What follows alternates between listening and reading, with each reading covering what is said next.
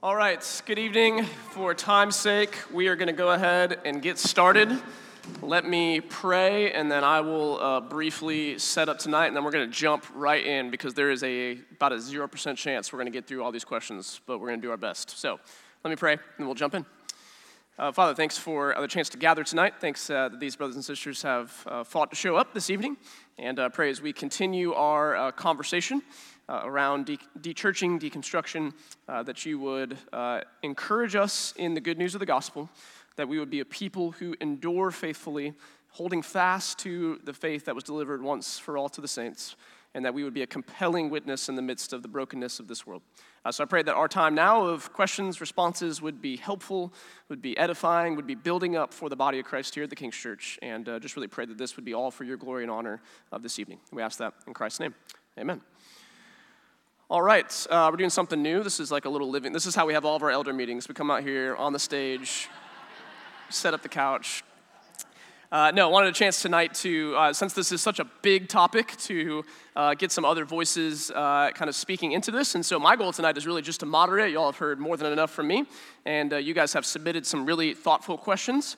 And kind of just want to walk through, we've kind of broken it down to 11 of them. And again, there's 5 of us. Not all of us are going to talk at every answer, but it's going to be a tall order to get through that. Really tonight, we're starting conversations. We're certainly not finishing any of them. One of our core values is faithfully pursuing meaningful conversations here. And so hopefully we'll model a little bit of what that looks like around these topics. And it'll be an encouragement to you. If we didn't get to your question you asked, I'm sorry in advance. We're all here available to chat, though, afterward. And any complaints and questions we've agreed are going to go to Pat. So that's patkappenman@gmail.com. Send all of your thoughts, questions, anything else that you need there. And he'll be excited to follow up with that. So what we've done, we've got 11 questions. We're going to try to get through them as quickly as we can. They should be on the screen. There are no notes for tonight that are printed. We've got the first 2 nights here if you need them. And we are going to jump in and get started. So question number 1.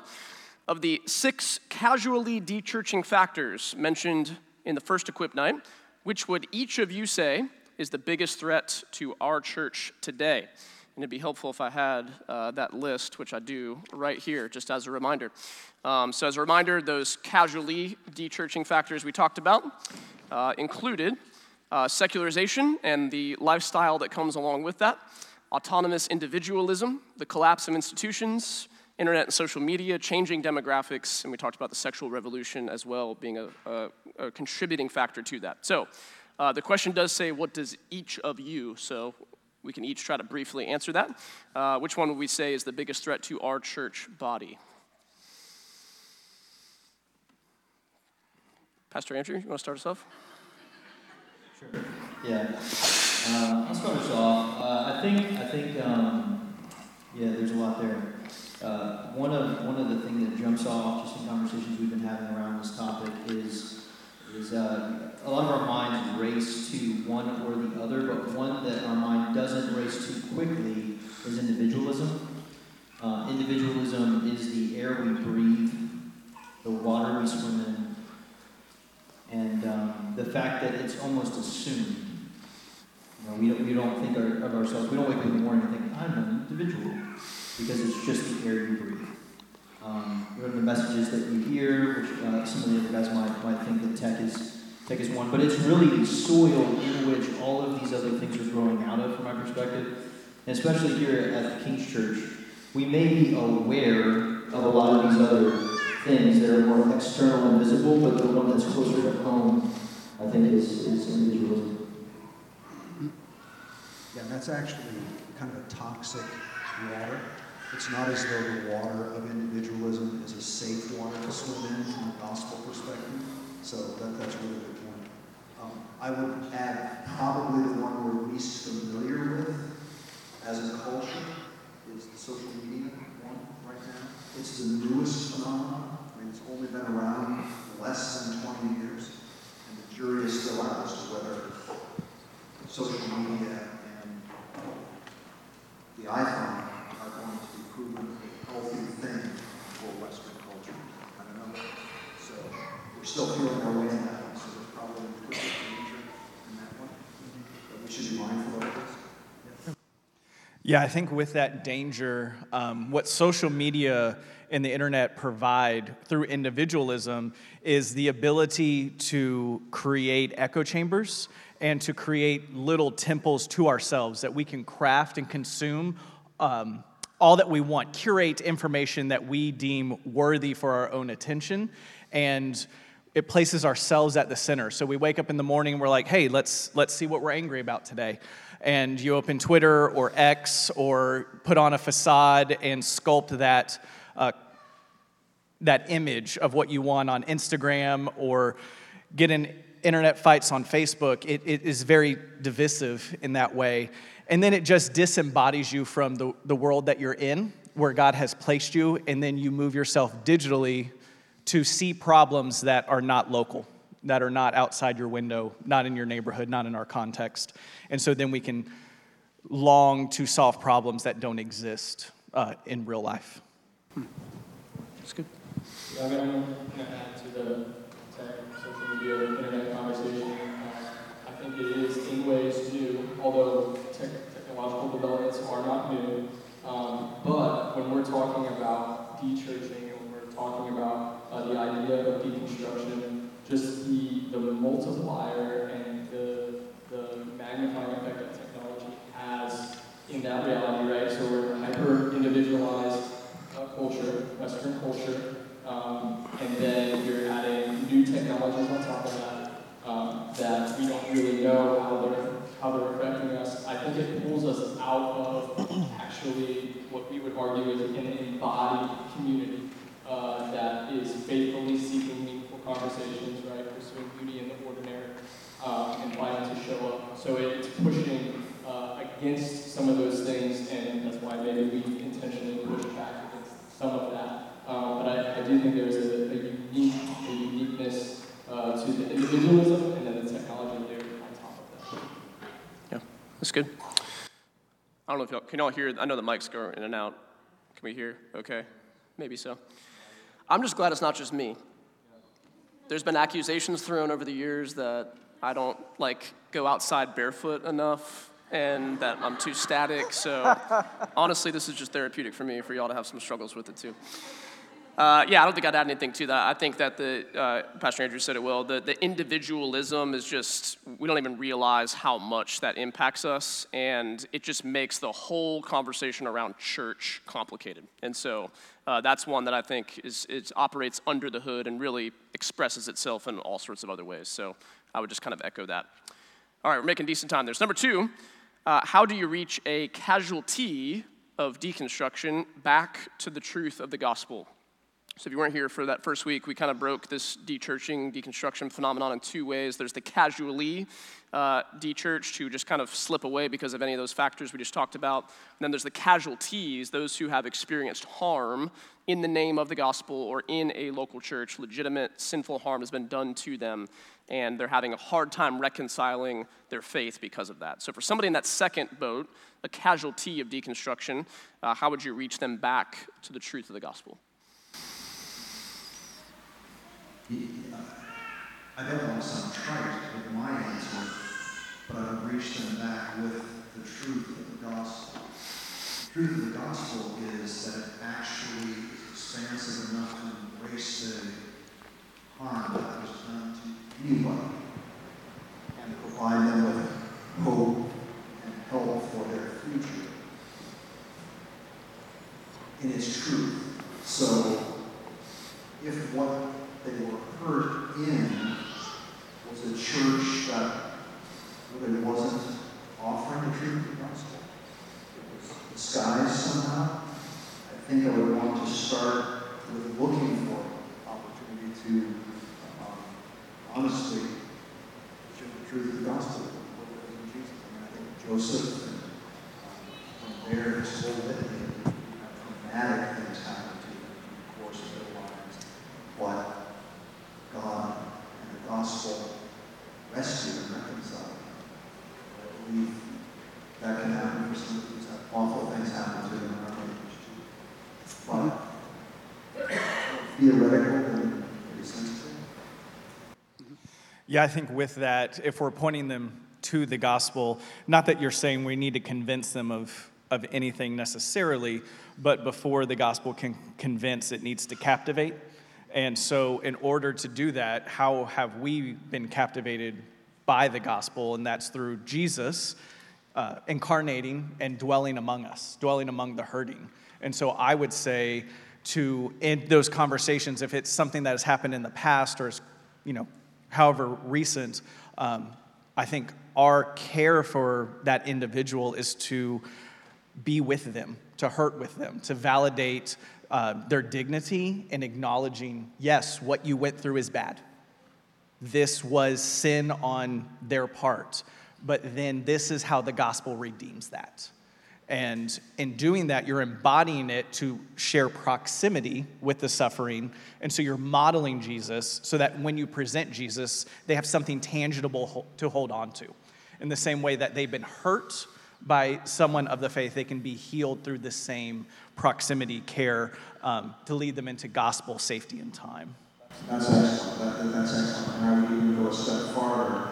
And if I had the responsibility or power to address the crime that was committed against that person, I would want to bring that to light for the appropriate authorities so that person knew whatever trauma happened to you is not your fault.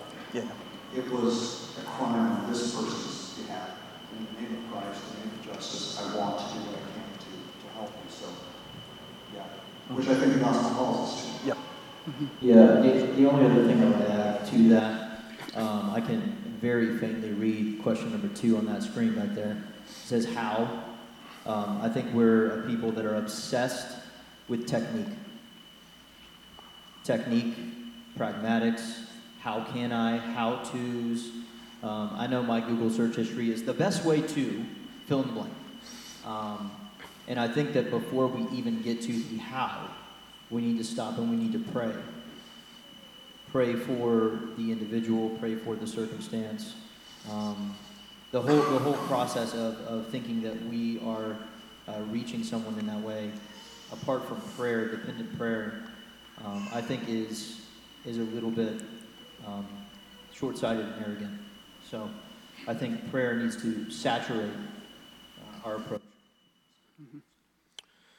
Yeah, I think we're hurt in community, but we're healed in community as well. And so it takes time and relationship for somebody who's experienced something that they should not have experienced at the hand of a church to process that, have the safety to do that, which without relational capital, I don't know how you get there. So meaningful relationships has to be part of the picture on that.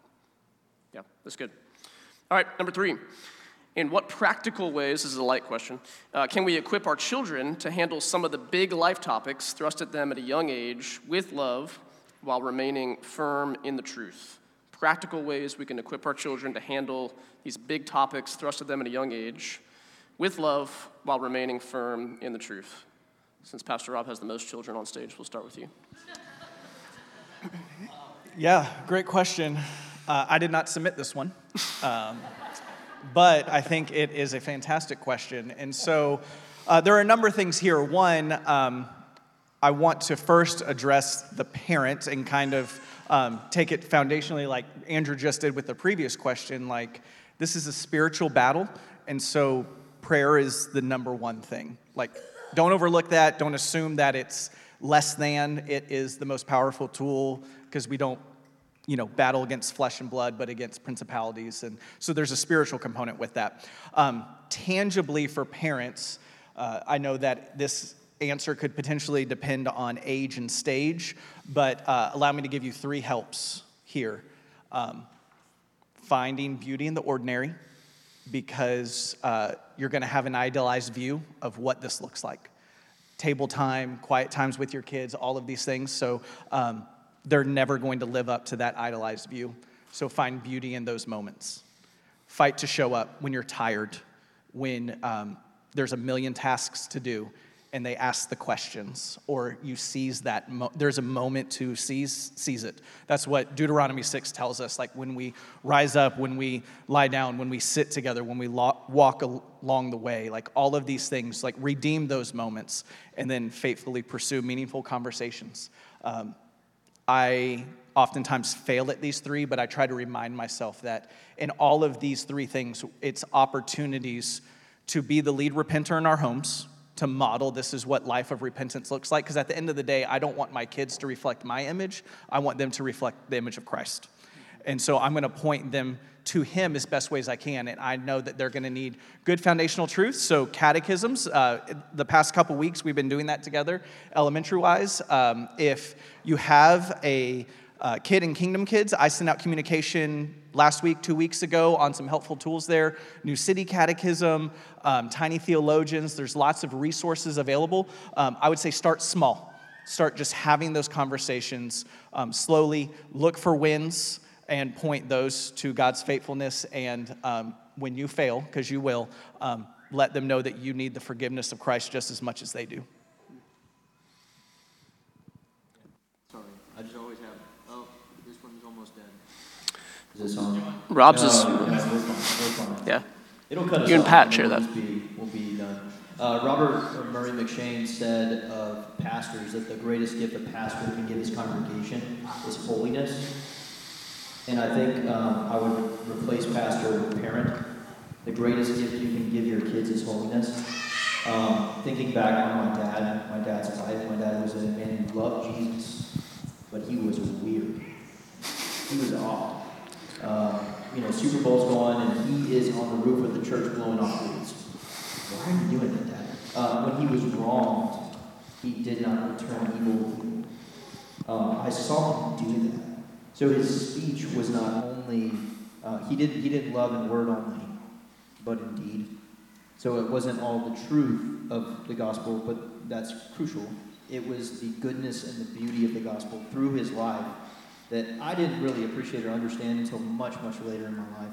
So don't overlook the gift that holiness is to your kids, and pursue it.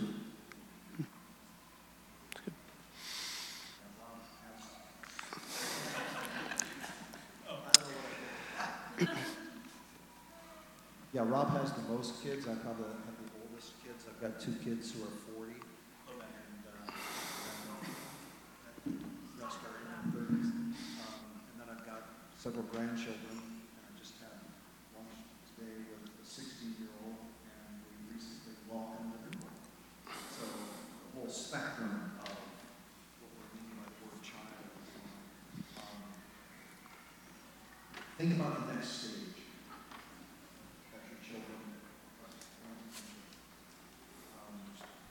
And then think about when your kids are 40, where do you want to be in relationship with them? Okay? And I'm telling you, it's a beautiful thing that I can have breakfast with a 16-year-old granddaughter this morning. We both had fabulous time. That's where I always want us to be. So think about where you want to be at those stages. And I think Paul nails it. Don't make them angry. If you make them angry, you'll never get there. You just never will. And then I think the other 2 brothers have nailed it as well. Raymond, emerging out in the school, through learning to be ordinary, learning to show up on conversations. I think that's really important. But think about the next stage they're going to be in.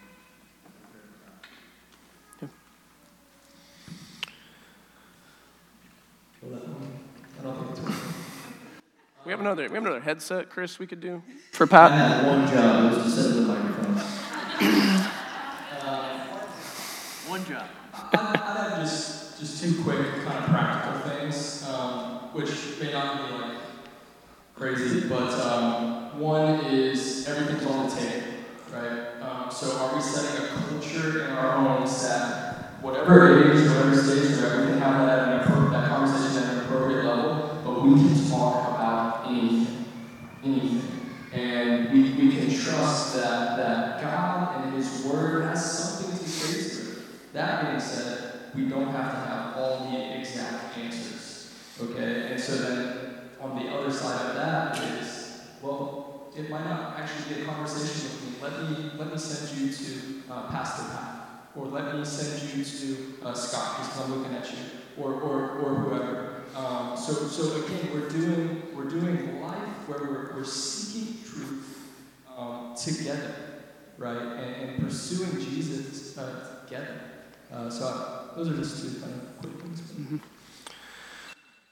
Yeah, I mean, what a gift for like our kids to have this room to help with that. And that's just being a meaningful part of the church, and building meaningful relationships creates that opportunity for your kids. And I think giving a reason for the hope that's in us is a biblical call. So yes, we should pursue answers to our kids' questions. But quite frankly, they're going to ask questions that you and I didn't ask, because the world they live in is just different than the world that we live in. And that doesn't mean we don't pursue answers. We do. But think about your experience growing up into maturity. I remember less the specific questions I had and far more the people that I talked to. And so let's be people that our kids can trust to bring those questions to, where they're not shamed for that, but can engage in that meaningful conversation.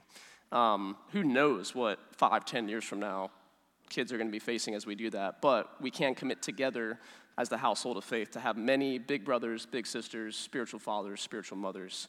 That is the gift of the church that the world cannot offer. And so let's lean into that, not away from that. Yeah, truth never trembles before lies. Mm-hmm. So we have a great confidence that whatever lies our children face, the truth will stand up to it. Yeah, amen. Cool. All right, zooming along. Number 4. How do we weigh church responsibility versus God's sovereignty when it comes to someone who has deconstructed their faith here, especially with someone who seems extremely hardened to the gospel and the church? And then these were kind of related questions we asked, so we're just going to combine them. Do you think that Hebrews 6, 4-6 is relevant to deconstruction? Have you ever seen anyone come back after they have deconstructed? Hebrews, the question there, the context in Hebrews 6 has a lot of passages about those who seemingly were a part of the community and who have fallen away. And you can see the context there on that. Maybe one of these guys will read it. But how do we weigh church responsibility versus God's sovereignty? How does Hebrews maybe speak into that conversation? I think that's really a good connection with Hebrews, because it does imply that this concept of deconstruction and dechurching, as it's commonly called in our day and age, has been going on from the beginning. So to say I believe something is fundamentally different from believing something. Okay? Say that again. To say I believe something is fundamentally different than believing something. So to walk away from something I say I believe is not that big a deal. You still have an open door to the truth. But in the Hebrew situation, to walk away from the truth is a risky thing. So do so with caution. That doesn't necessarily get to the question of where's the church's responsibility and where's God's sovereignty. But it does kind of build that connection between this phenomenon is not a new thing in our age. It's a thing that's been going on from the very beginning. In fact, I think even in your first night, you predicted it through the first parable Jesus ever told. The gospel's going to go out, and 3/4 of the people who hear it, theoretically, are not going to be changed. Though half of them will say they believe it. Mm-hmm. Yeah. It's good. When do you guys want to solve church's responsibility, God's sovereignty for us all the way? Yeah, let's solve it. Yes, the church has responsibility. I think that you have to be able to hold in tension the reality that the church is still full of sinners, and sinners are responsible for their sin. I think Pat, kind of tongue-in-cheek, but I'm going to take the tongue-in-cheek and give it to y'all. He said that it's perfectly okay, and the grace of Jesus can meet a person behind prison bars, which is powerful. Speaking of, we were talking about church abuse specifically and those types of things, but there is responsibility to be had. There are real natural consequences for actions, and yet God is sovereign. So we have to be able to hold the two in tension, for sure. Yeah, that's good. All consequences are God's consequences. Yeah. I mean, I think that when the church is at fault, the church also should be able to say that that's the case. We don't just wipe that away and act like it did not happen. So we are people of the truth, so we communicate the truth. But we, at least theologically, as pastors, believe that salvation does belong to the Lord. So that doesn't mean that we just give up on somebody who has deconstructed or turned away, especially if we had a personal relationship with them, they're a family member. Paul seemed to affirm, salvation belongs to the Lord, and I want to persuade everyone that I can of the truth and the goodness and the beauty of Jesus. And so anytime we start to overemphasize one end of that tension, I think we run into problems. But that should both give us hope that salvation does belong to the Lord. Then even someone who has deconstructed their faith till the day they die and meet Jesus still has a chance to believe in the gospel, right? And so we want to keep offering them Jesus. We want to offer them the gospel. We want to speak the truth into situations where maybe it's been muddied in the past. And we want to keep doing our last point from last week. We just want to keep pointing them to Jesus. He is the one that saves. And so we keep offering that. Cool. Have you guys ever seen anyone come back after they have deconstructed? That was a question. Yeah, this is an interesting question. So, if a person has been going to a church that preaches something other than the gospel, and they de-church from that church, is that a good thing? It seems as though it would be. Would they have been counted as a de-churched person in this current sociological moment by this study? Yes. But that wasn't necessarily a bad thing, that they walked away from a church that didn't preach Christ and the gospel clearly. Mm-hmm. So, yeah. The phenomenon we're going through is not necessarily a bad thing. It's just too soon to know whether deconstructing and de-churching is, oh my gosh, we should really panic about this, could actually be the best thing that happens for that person who, quote, deconstructs from a church like that. It may actually open the door to the gospel for them, which is different than a false teacher who rises up amongst us and begins promoting some kind of erroneous version of the gospel. You deal differently with that person than you might with the other person. Yeah. Amen. I think also there are those who have deconstructed who are enemies of the household of faith, who have deconstructed not in the healthy way of seeking truth, but really wanting to burn the thing to the ground. So I do think that there is also folks who are deconstructing with a faith-seeking understanding perspective, there's a great chance that when they find truth, they will return. For those who are kind of with the more philosophical deconstruction of Jacques Derrida, who really wanted to destroy language, words, structures, institutions. He wanted to see it all crumble. That wave of deconstruction is going to only lead to death. And that type of posture, we should pray. We should pray, but there is definitely a great danger there. And that wave of the deconstruction movement. Yeah. It's good. Chaos is not an improvement on a bad system. Yeah. It's good. All right, number 5. What weight can we attribute to dechurching from confusing essential Orthodox doctrine to tertiary culture war issues? Do we have a collective answer to that? Yes. I think for time's sake, it's a good question, and I think last week tried to really identify that's a massive part of the problem. When you make something besides the gospel the main thing, it cannot bear the weight of that, and it will absolutely contribute to this.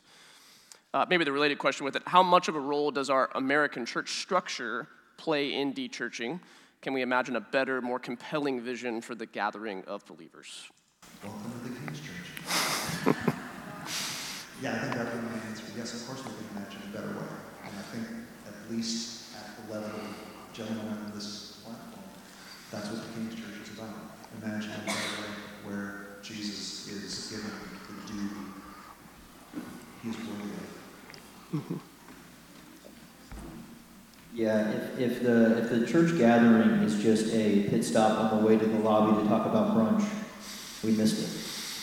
And if it's a social club where we're gathering, but it's really just a appetizer for a political conversation in the back, we missed it. So I think that inside of the question, there were a couple of different things, if I'm remembering the question.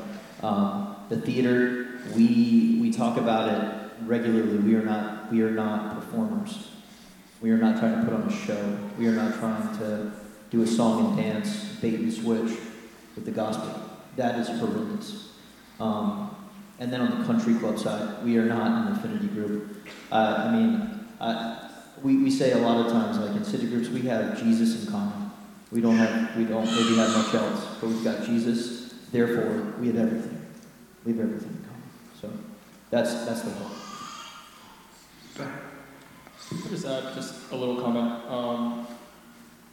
This kind of highlights some of the beauty of the diversity of the church, which I think could be a wonderful, wonderful thing for us just to think about, right? That the church is global, and there are other faithful men and women throughout the ages and across the world that do things slightly differently. And so just opening our minds to at least imagine that. And then actually have conversations with people who aren't like us, but who are faithful, Christ-exalting followers. I think it's just an opportunity for us. But we also, as soon as we open our mouths, right, as Americans, we are participating in what I think this question is hinting at, right? We are enculturated people. And so we can't just burn that to the ground either. But what is redeemable and what can we learn from our brothers and sisters in Christ around the world throughout time, I think is an opportunity for it. Yeah, Andrew and I talked a little bit about this last week or something. I threw some Latin at him. Semper reformanda, however classically you want to pronounce that. But meaning always reforming. And don't think soteriologically here, this is the church. There's no qualifier there. So the church, the tenets of the faith, the gospel of Jesus Christ coming to save sinners, of which that's what we all are. And we start to lose that identity when we start putting qualifiers on it. The American church, the West, these types of things. And when you have leaders who can sit and ask the questions, why are we doing this? We need to reform back to what is a church? Biblically, what does this mean? And if it doesn't fit that, then we get rid of that thing. And so I think that in the care and launching the King's Church, though we don't do everything perfectly, we always ask the question, does this fit with the mission and vision of what we're going to do? Because we want to see the gospel reproduced and churches reproduced, not the King's Church reproduced, or this church reproduced. It's local expressions contextualized by the gospel. And in these safe places that are built on the gospel are opportunities to grow in gospel fluency, which means you have to engage in conversation. This means asking questions of one another. And I don't think any of us shy away from that. We want to be spaces where we can do that and welcome that. Mm-hmm. Yeah, Eugene Peterson says that the average American pastor is expected to be an entrepreneur with a good business plan. And I think if the American church is structured, if there's anything that we've realized has been lacking in the American context, our own expression of it, is that we've created a consumer business product and called it the church. And we have no interest in that. It doesn't mean we have to think contextually about the world we live in and how we bring the gospel to bear on that. But if the relationship between church and church member, which you don't even have members in that context, right, is just here's goods and services we offer and here you go, hop in if you want. Of course, that's contributing to the great dechurching that we're seeing, but maybe to Pat's point, let's let that go, and let's invite people into something better. And that's New Testament, family members in the household of faith, brothers and sisters in the body of Christ, members together. That's far more compelling than creative business plans. Yeah.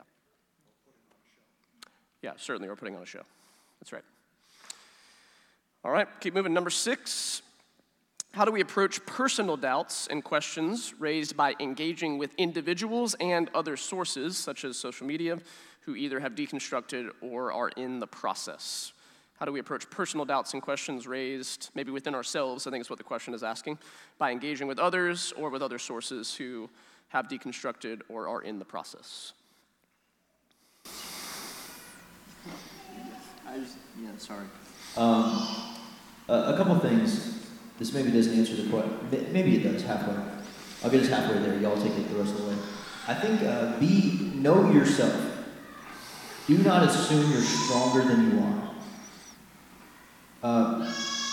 He who thinks he stands, beware lest you fall. That's probably the old King James that my mom taught me that in, but bear with me. Don't just assume that you can be around influences without being influenced. What I've seen more often than not with folks that are either in the process of dechurching, deconstructing, is they think they got a stronger pivot foot than they do. And they end up dragging that sucker with them as they say that they're not being influenced. Be very open and honest, even with people around you. Let them speak into it. But beware if you think that you're strong enough to withstand some of these things, because there's philosophical jargon that will tie your mind in a pretzel and serve you at anti-arms. I'm not kidding, and that will just try and make everything sound so flowery and good. You have to know what conversation you're in and what is happening. There is a spiritual war going for your affections and your loves. Beware if you think you stand lest you fall.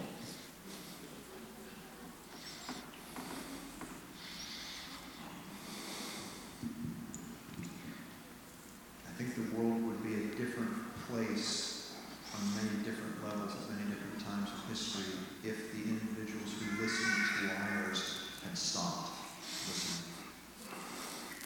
If Eve and Adam had decided to step on the snake instead of listening to the snake, things would have gone differently. If David would have decided to resist his urge to explore the woman on the roof, things would have gone differently.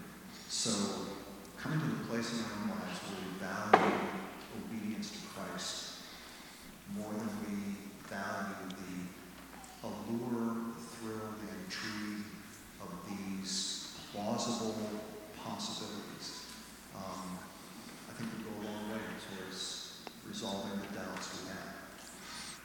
On the other side of that, if you're going to spend 10 minutes a day exploring doubts and so forth, spend 30 minutes a day really seriously looking into the scriptures. That could be a really good antiseptic formula for you in this regard. Yeah, I think that's good. And with that, again, we're kind of hitting the same beats each time, but don't do it in isolation, right? So we do this together, in that this has always been the model of Jesus. He sent his disciples out in pairs. Paul, when he's going from place to place to learn about culture, to engage with the unbelievers, the dechurching, the deconverts, the people who are worshiping in temples to unknown gods, there are people there together. He travels with Barnabas, son of encouragement, because I think that he needed him. He needed encouraging in the faith to be able to continue to do the mission. And so we're better together in those times where we can process together with what's going on. When we just, look at that through the lens of social media or whatever, we're, rooting ourselves there and not taking the gaze at scriptures. And, sometimes it's hard to understand. We're meant to do this not by ourselves. So bringing other people alongside that, being honest about your questions, and not assuming that you're the first person in all of history to ever have those questions. I would just add, talk to somebody who's been down the road 30 or 40 years longer than you is also a really valuable thing, which is the value of reading books. You've got the opportunity to talk to people who have been down the road to you, and there's real value. Dare I say your free book will do that well. So read the book. It's great. Yeah, I think maybe put a bow on that. Yes and amen to all of that. And also at the same time, we don't have to approach this whole conversation from a place of fear. Like the gospel is true. That's what we believe. All truth is God's truth. And so, yeah, know if you're going to go down a path that's not good for you. Amen. But at the same time, if you're engaging with another individual, friends, you're genuinely curious about something, like we believe we're people of the truth, like capital T truth. And so we do so taking every thought captive to Christ and trusting that the gospel is the power of God for salvation. So yes to all that. Let's be cautious. Let's be thoughtful. Let's be discerning. But we don't need to be fearful as we think about this conversation. Good. Okay, somebody asked a great question about the church in Ephesus, and we just preached about it in the summer, and you should listen to that sermon. We're going to keep moving. Number 8, I'm sorry. If that was your question, I have lots of thoughts, and I would love to dialogue with you right afterward. Number 8, how can Christians, we got about 9 minutes, how can Christians call out sin without looking like hypocrites? How can Christians call out sin without looking like hypocrites? We'll jump in and just start the conversation. I think we need to be brutally honest about our own fallen nature, right? Can I quote Tupac? Is that okay? Tupac is he said, I'm not a killer, but don't push me, right? And so we just have to be honest. We have to be honest, and we really are all capable of doing horrible things. And I think if we realize that, we realize our own fallen nature, then we can dive into some of these conversations without hypocritical spirit.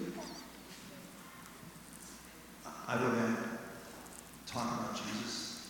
When we talk about Jesus, we must come to the thing which was first of all delivered, that Christ died for our sins according to the Scriptures. So now I've just leveled the playing field between me and you, us and them. Christ died for our sins according to the Scriptures, which is another way of saying what Brandon just said.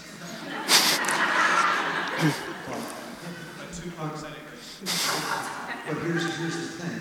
If I find myself spending a lot of time talking to other people about their sins, I ought not to be surprised if I have little opportunity to speak to them about Jesus. If I spend a lot of time talking to people about Jesus, I may discover I get an open door to speak with them frankly about their sin. I don't think it goes into the same. So I'm not sure what the questioner meant by calling out sin, but maybe that's not the right objective for us. We haven't been placed here to call out sin. We've been placed here to magnify Jesus. In the process, we're going to have to address the reality of sin because Christ died for our sins. But maybe starting with sin is the wrong starting point. Yeah, and I think the daily, that's what Luther began to identify pieces with, the daily need all of the Christian life is repentance and faith. If you are not daily, every other daily, Lord willing, once a weekly, repenting of sin, you're going to be shocked when somebody brings this into you. You're going to be hoodwinked, bamboozled. But if you do see the plank in your eye, you will be in a much better spot to, with great grace and patience, come alongside a brother or sister or a stranger to remove the speck in theirs.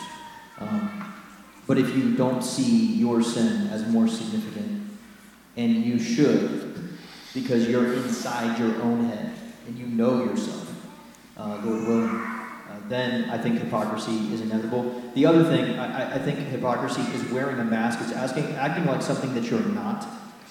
Right? And so we all struggle with sin. I think living with integrity is owning it when we fail. We need to be able to own it when we fail. And when we don't do that, we need to be able to own the fact that we didn't own it when we fail. And do that over and over again and keep hypocrisy at bay by not wearing a mask and being a people who make that possible by doing this together. which is another theme kind of the night, I think. Yeah, I've been waiting to work in truth, goodness, and beauty, so here we go. When the nature, and this is your question, I don't mean to misrepresent you, but I want to just take a step back here. To call out sin runs the risk of overlooking our own sin. And so that's being concerned with either truth or goodness. Like, on the same level, we all want to strive to live good lives on the gospel, to say true things, and those are true, but the beauty of the gospel is that it levels the playing field. Just because I may be a pastor doesn't mean that I am any less of a sinner than any of you in these pews. And so what I want to do is I want to show the beauty of the gospel through confession, through bringing into the light my shortcomings, my weaknesses, my sins, my propensity to go a certain way and to go astray, and then to point to the fact of, in Jesus, he's died for all of these things, and the scriptures remind us in 1 John 1:9 that if we confess our sins, he's faithful and just to forgive us, and he'll cleanse us from all unrighteousness. And if that's the room that we can construct, and that's the room that we can build and live in, then that creates an opportunity for that to naturally come out.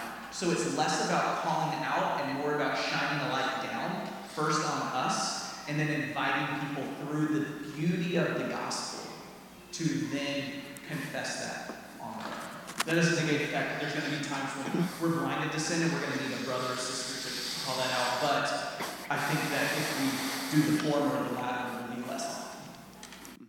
That's good. If you've been around church a lot, maybe you'll notice at the King's Church we haven't really used the language of like having an accountability partner. That language can be helpful and good, but in my experience with accountability partners, you just get together and talk about your sin. You never talk about Jesus and what is the kindness of God in Christ that draws us to repentance. So yes, we communicate the truth and love to each other, but we view our sin under the lens of the gospel. And if we can be people who talk about Jesus, yes, we will need to process our sin. But I'm afraid sometimes we get so navel-gazing on our own sin that we miss the beauty of the power comes from the beauty of the gospel that draws us away from that into something better. So, yeah. Are you going to quote Biggie? Are you going to quote Biggie? Because that's the only way this is. Okay. Yeah.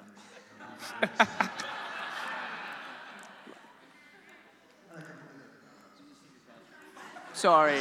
This is the problem with being guy with the oldest grandchildren. I also forget quickly what I'm going to say. Sorry. Now I feel bad. Sorry. Okay, let me do this. We're almost out of time. Are there, we have time for one or two. Are there any questions that you all have that you would dare to raise your hand, ask? You've got us here. Questions, follow up to what we just said, anything that you're dying to know that didn't make it into this, or a follow up to what was just answered. Give you a shot.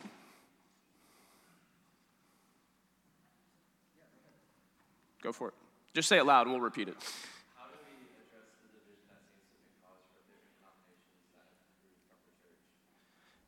How do we, say it one more time. How do we address the division that seems to come from different denominations in the church? Yeah, how do we process denominational divisions, things like that, yeah. That's actually a great question, and it goes back to, a longer history than most of us remember. So this season of dechurching is one like those that happened in times past. So division has always been both a sad thing and a helpful thing. It's been sad in that it's a really painful thing to deal with the tension of I used to have friends, but now we don't hang out with each other. But I'm more in love with Jesus now. I'm more in step with Jesus because of that division and the filtering out, the separating from than I was before.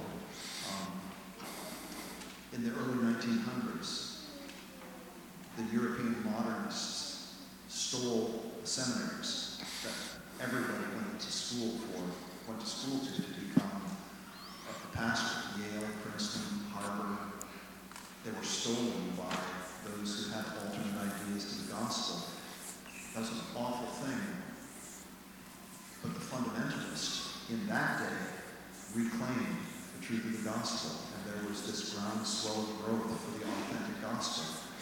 We don't think of fundamentalists that way any longer, but that's what they were at the beginning. They were a revitalization of the true gospel. And then when I was a teenager's age, it was the Woodstock, Beatles, free love, drugs, sex, rock and roll kind of era. And there was another kind of walking away from the church that happened there. But then you had the Jesus culture that rose up in the 70s, and thousands of people came to faith, including my mom, which is why I'm here. She was a part of that counter-movement to the dechurching that was the Woodstock generation. And now you've got this generation of dechurching going on, and it remains to be seen how that will play out. It seems as though Jesus chooses to allow division to be a part of the church's history for those twin reasons. So I'm not sure it's a thing I would take the responsibility to fix, if that makes sense. But that's past. Yeah. I could just add, maybe the language of theological triage is helpful there. I think we can pursue the orthodox faith. Right? What is the faith once and for all delivered to the saints, and then not ask institutions to be something that they're not. Right. So this is a local expression of the Big C Church. Right. And so I think globally you can say capital C Church. We're going to unite around things of first tier issue, and then denominationally usually would be a second tier issue, and then on down the line. But does that not mean we can find creative ways, right? Because I think the heart of your question is we want unity around Christ as the capital C Church, right? That's a good thing. That's a wonderful thing. And yet still local expressions and denominations exist. So now how do we operate inside of that? And I think there are ways that we can link arms together around the things that we do, that we can. I don't know if you guys have anything to add to that. Yeah, I think denominations are a good and necessary thing because there's legitimate differences about church practice and governance and baptism and all the things. And I know here at the King's Church we're denominationally confusing, so we've maybe, created a little more home for that. But think of it, let's go back to another question. One of the failures of the American church, if you are treating people as if it's a consumer and a product, then what are other churches? Competition. And if we can get out of that mindset, especially if everything we just looked at in this series is true, and say, okay, how can we collaborate and preach the gospel together? And yes, there's going to be differences on those second, third tier issues. That's the lane we're trying to run in. And thankfully others have adopted us who are different denominationally than us to help run in that lane. But rather than viewing other churches as competition, how can we collaborate together to own a geographic area for the gospel? That's more, I think, the conversation that's happening, which I'm really encouraged by, and something that we're certainly trying to run after. Yep. All right, time for one more. Anybody else? Last question.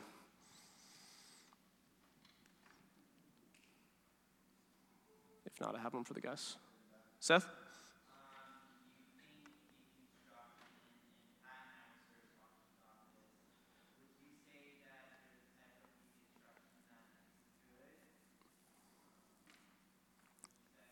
Yeah, is there a type of deconstruction that's good? Yeah, I think if you think of like a child's development, a child is constructing, deconstructing, reconstructing constantly. I teach my son something one day 1, Jack, here is a fact. Day 2, why? Day 3, okay, I think I understand. Or they've questioned it to the point where I don't really even know what I'm talking about, and we reconstruct it together, right? So I do think, Seth, that's a great question, because there is I would say deconstructing is just a modern word for what Rob is talking about, always reforming. Faith-seeking understanding is what Anselm of Canterbury would say. I'm not going to give you the Latin, I'll leave that to Rob. But faith-seeking understanding, this is what we do. We're wired as human beings in the image of God with the ability to believe in things and seek understanding based on our faith. It's what we do. It's what we do, and we're constantly doing it. So I would say that deconstruction is a good thing with the heart motivated by the gospel to find the truth of the gospel wherever it's found, right? So, great question, son. Yeah, absolutely. All right. We're a little over on time, so we're going to stop there. We have just, like I said at the beginning, kind of started conversations. Again, our core values, faithfully pursuing meaningful conversations, so we trust that this will continue, both just informally in our church, but then also in city groups, in other conversation opportunities that we have together. Know that we're available to chat about anything. Maybe you have some follow-up specifically that you'd like to ask about, please let us know. I do want to give you some next steps. This is our last Equip Night, so that means rolling into September, we are relaunching city groups, and so if you're not in a city group, go ahead and scan the QR code. Now I sound like a product. This is a means for you to get into a family, okay? So view it that way. You can scan that, or you can stop in the connection room. The map and the guides have been updated with all of our fall offerings for city groups. We have some new groups that are launching. So please, if you're a part of the King's Church, that means you're a part of a city group. That's where we, all of our core values converge just by the ordinary meeting week by week, sharing a meal, talking about Jesus, trying to strip away all the other things that may not be of first importance and look at Jesus and fight to keep him the main thing in our community. So if you're not in a city group or need to maybe switch nights for city groups, things like that, please hop on that. We're going to start that not next week, but the week after. And then I want to give one final plug as well. One of the things that we've seen in this dechurching conversation is that there's just been a lack of gospel formation, a lack of real thick faith, a discipleship that really takes things seriously. And our classes are an opportunity to really develop that kind of thick faith through learning how to study the Bible and exploring doctrinal topics as well. So our Acts class starts next week, so if you're not yet in a class, I want to encourage you to sign up to hop in one of those. And then as a little preview, the second half of our classes is going to be a doctrine class all on anthropology, which sounds very high level and theoretical, but here's what that means. Doctrine of mankind, we're going to look theologically, what does it mean to be a human being? What does it mean to be created in the image of God? What are the implications of that? And then the second half, where we're going to bounce back and forth, is going to be all ethical questions. As you might imagine, there's a lot of those about technology and AI, about gender and marriage and sexuality. Those are the types of things we're going to be exploring in doctrine class, so stay tuned for that in the second half of our fall semester. So stop by the connection room if you need to get in a city group. Register for classes. Those start up next week. And I'm going to ask Pastor Pat to pray for us as we wrap up. Thank you, Father, for engaging us in a conversation, for giving us your word in written form that can inform us about reality as it really is, and then by sending your Son Jesus, who confirmed truth and reality of who you really are, and how you love us, and what you have in mind for us. I pray that you would help the King's Church to be a place that makes a big deal about Jesus and the gospel. And that by that much would draw people to church, deconstructing, seeking to yourself through him. We ask this in Jesus' name. Amen. Amen. All right, guys, thanks for participating. Hope it was helpful. Love you guys. See you Sunday.